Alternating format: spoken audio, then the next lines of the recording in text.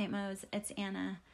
I'm going to start by reading from Psalm 141, verses 1 through 4, and then verse 8.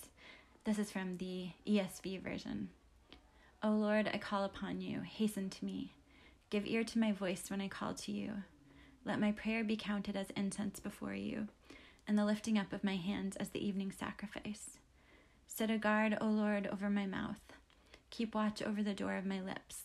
Do not let my heart incline to any evil, to busy myself with wicked deeds, in company with men who work iniquity, and let me not eat of their delicacies. But my eyes are toward you, O God, my Lord. In you I seek refuge. Leave me not defenseless. So I think this psalm highlights for us this interplay between the reasons and temptations for us to sin, the things that drive us to sin, and the extent to which we see God as our defender, as our refuge, as our protector. I think there's a really strong relationship between these two, and I think that this psalm provides a real insight into that. I find for myself, when I am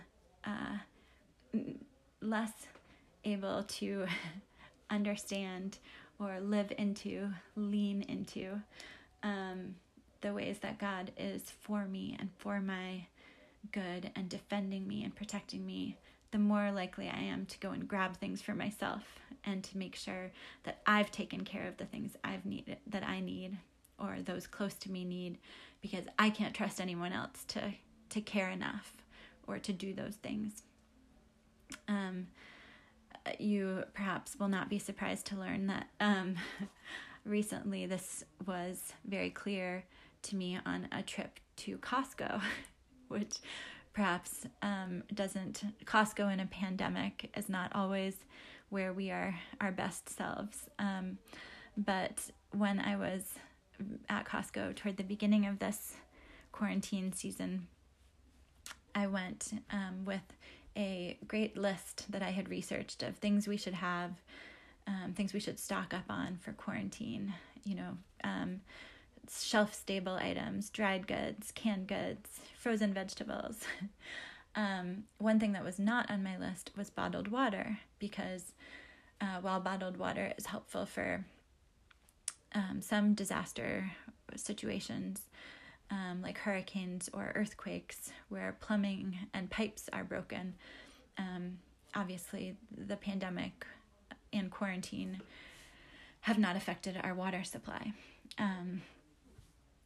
But while I was shopping, suddenly there was a shout that there were only a few crates left of bottled water, and everybody went running over there to grab one. And I followed. I went and I grabbed a flat of bottled water, knowing that I didn't need one, knowing that that was not something that had been recommended. I did it because in the context of threat and scarcity, I felt I could rely only on myself, and any sense of trusting in God as my defender or any concern for what others might need were out the window. So I bought that water, and it turned out that we didn't need it, but that there are a lot of groups or people that might have needed it. For example, people who do outreach work or who run shelters often will pass out bottled water to folks without housing who have less access to clean running water. So when we are threatened and we think our ability to survive depends on us, we are less able to think of the other. And I think this is something we see throughout our communities right now. We think first of, what are we panicked about? What do we think we have to survive, without any thought to what effect that might help on others.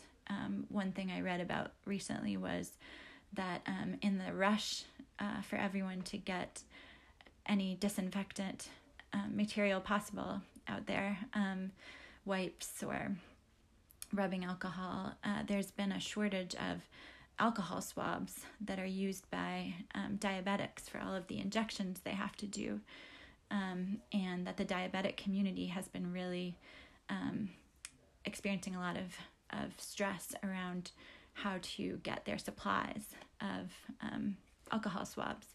And I'm sure that's not something people are thinking about when they're buying up all the disinfectant and antiseptic material that they can. But nonetheless, this is the effect when we are looking. We think that we can only trust and rely on ourselves, and that we are threatened. This is the way that we make choices. And you see how a failure to trust in God as defender can lead really quickly to grabbing and seeking after things for ourselves, defending ourselves, and so often then to sin. So one question that I've been mulling over a lot is, do we really believe that God will defend us when and if we loosen our grip on things so that others can get what they need? I think if we look around, we would see sadly that the answer is no. We don't really trust God to defend us, to be our defender. But I'm actually here to tell you, I don't think that's a belief problem. I don't think you just need to try harder, trust God more. I think it's a reality problem. Because when we look around, we don't see the righteous or the believer defended necessarily. We see them suffering and struggling. Right now, we see a global pandemic that affects everyone alike, independent of how much they trust God to defend them or believe that God is their defender. God is not offering special protection from COVID to Christians because they believe strongly enough in his protection. But does that void God's word? Trick question. No. No. Let's ask ourselves, have we understood this idea of God as defender in a way that works for us rather than letting God be who he is? Are we making God work for us? Do his actions as we conceive them in being our refuge or defense look a lot like us getting what we want? Maybe God's protection or defense is to equip us with strength or overflow our hearts with joy through his Spirit as we trust in him. Maybe it's to shelter our souls when they are vulnerable or fragile. Sometimes he might protect us counterintuitively by calling us to hard things to show us he will be with us even then, so when the next hard thing comes, we can stand up under it. Maybe at other times he will change our circumstances as he defends us, but he is equally our defender, whether he changes our circumstances, our hearts, or something else altogether. The point is, what we are trusting when we trust God to defend us is that he is the one who knows best how to defend us.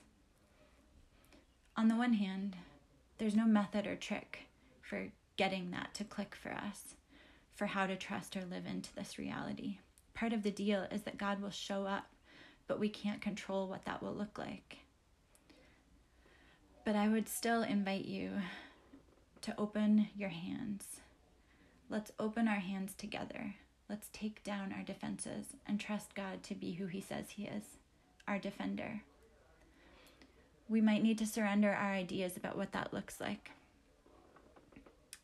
But don't be afraid to ask God to show you what he means when he says that he is your fortress, your rock, your defender, your strong tower, your refuge, your help, your protector.